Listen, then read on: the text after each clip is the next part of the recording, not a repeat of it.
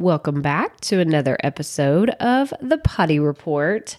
So today I wanted to talk to you about really where I'm trimming the fat. I hope you've heard that term before, right? Where you're just making everything as lean as possible when it comes to whatever it is that you're creating. So for me, this week, I'm trimming the fat in what pieces of content can I create that are a lot easier than, a big, robust piece of content, or where can I cut out pieces of content that I won't have to create, or how can I repurpose something? Because like I said earlier this week, I am at home, I'm sick, and I don't want to do too much that's going to stress me out or make me feel like I have to show up and give 100% when, let's just be honest, that's not even a possibility right now when I don't feel 100%. So I am going into my content calendar. Y'all know I use Asana, and I'm looking at all of the pieces of content that I need to create over the next week. And I'm batching a few things together. Like I create weekly posts in my Facebook group. Anytime I can batch those in one sitting, it just makes my life so much easier, because then they go out on time and it's a lot easier for me. For whatever reason, those are a lot harder to write like on the spot, like the day that they need to go out. So I do prefer to batch those.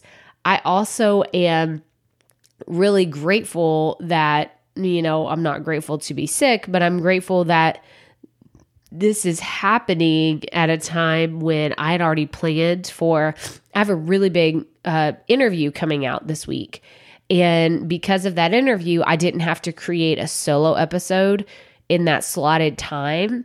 And I can use bits of that interview for multiple YouTube videos basically over the next 2 weeks. So not just for 1 week, I'm going to be cutting clips out of the video and using it for multiple YouTube videos. So that is great.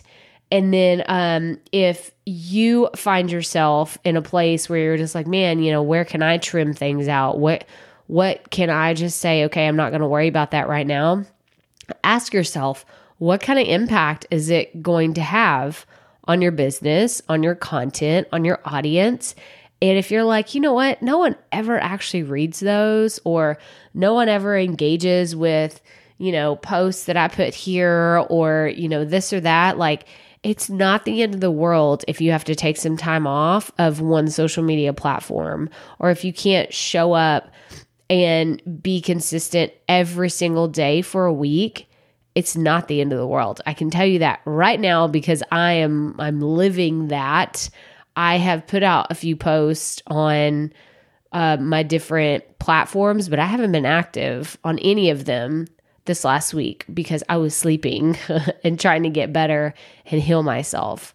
So that's all I wanted to tell you, a little bit behind the scenes of what I'm doing to make my life a little easier as I'm healing and getting better. But that's all I have for you today. So as always, remember, keep it fresh, keep it fun, and just keep going.